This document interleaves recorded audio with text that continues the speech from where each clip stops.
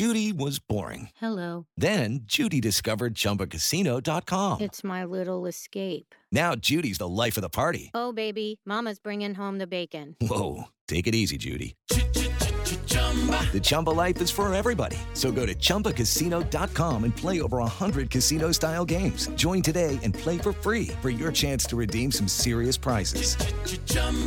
ChumbaCasino.com. No purchase necessary. Void where prohibited by law. 18 plus terms and conditions apply. See website for details. Coming up on 5 Minute News.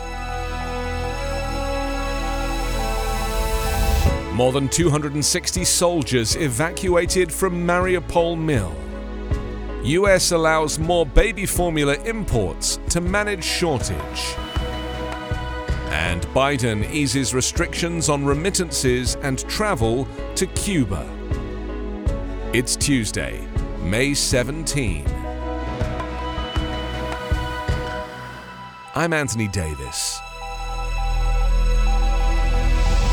Around 260 Ukrainian fighters, including some who were badly wounded, were evacuated on Monday from a steel plant in the ruined city of Mariupol and taken to areas under Russia's control, the Ukrainian military said. Deputy Defense Minister Hanna Maliar said 53 seriously wounded fighters were taken to a hospital east of Mariupol. An additional 211 fighters were evacuated to Olenivka through a humanitarian corridor. An exchange would be worked out for their return home, she said. Maliar said missions were underway to rescue the remaining fighters inside the plant, the last stronghold of resistance in the devastated southern port city. Ukrainian President Volodymyr Zelensky said the evacuation of the fighters from Azovstal to separatist-controlled territory was to save their lives. He said the heavily wounded were getting medical help. The steel mill's defenders got out as Moscow suffered another diplomatic setback in its war with Ukraine, with Sweden joining Finland in deciding to seek NATO membership. And Zelensky congratulated soldiers who reportedly pushed Russian forces back near the border.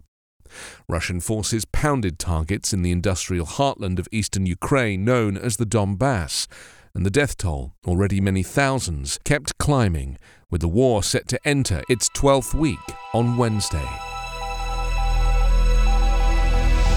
Under fire from parents and politicians, President Joe Biden's administration announced steps yesterday to ease a nationwide shortage of baby formula, including reopening the largest domestic manufacturing plant and increasing imports from overseas. The Food and Drug Administration said it was streamlining its review process to make it easier for foreign manufacturers to begin shipping formula to the US. The FDA expects that the measures and steps it's taken with infant formula manufacturers and others will mean more and more supply is on its way or on store shelves moving forward, said the FDA Commissioner Robert Califf. He said the US will prioritize companies that can provide the largest shipments and quickly show documentation that their formulas are safe and meet US nutrition standards. The imports announcement came shortly after regulators said they'd reached a deal to allow Abbott Nutrition to restart its Sturgis, Michigan-based plant, which has been closed since February due to contamination issues.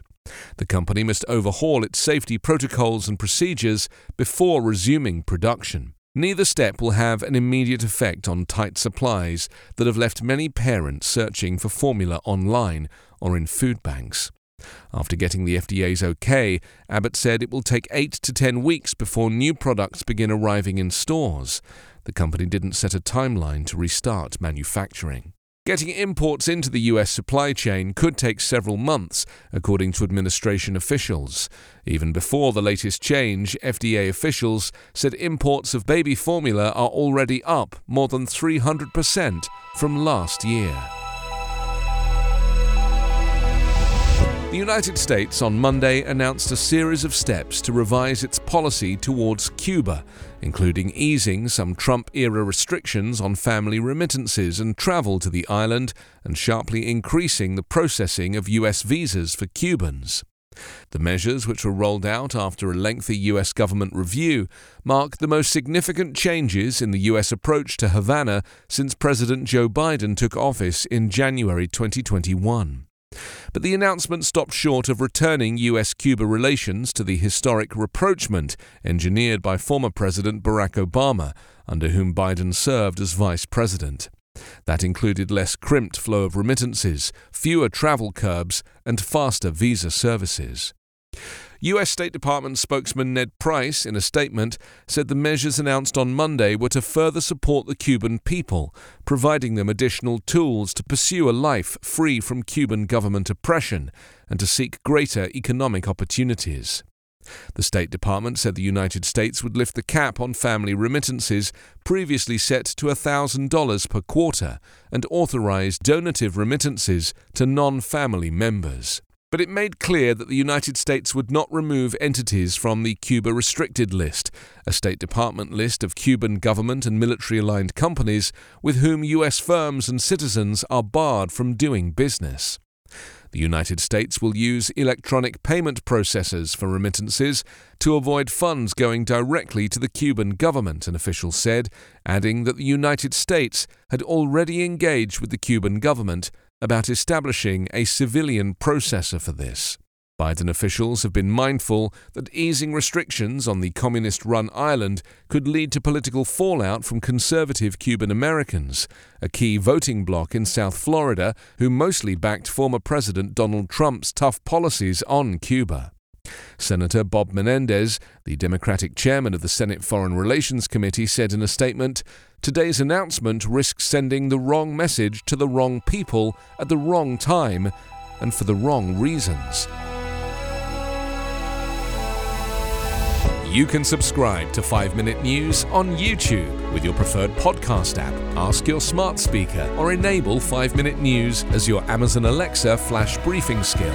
Subscribe, rate and review online at 5minute.news. 5 Minute News is an evergreen podcast covering politics, inequality, health and climate, delivering independent, unbiased and essential world news daily. This is the story of the one. As head of maintenance at a concert hall, he knows the show must always go on. That's why he works behind the scenes, ensuring every light is working, the HVAC is humming, and his facility shines. With Grainger's supplies and solutions for every challenge he faces, plus 24/7 customer support, his venue never misses a beat. Call quickgrainger.com or just stop by. Grainger, for the ones who get it done.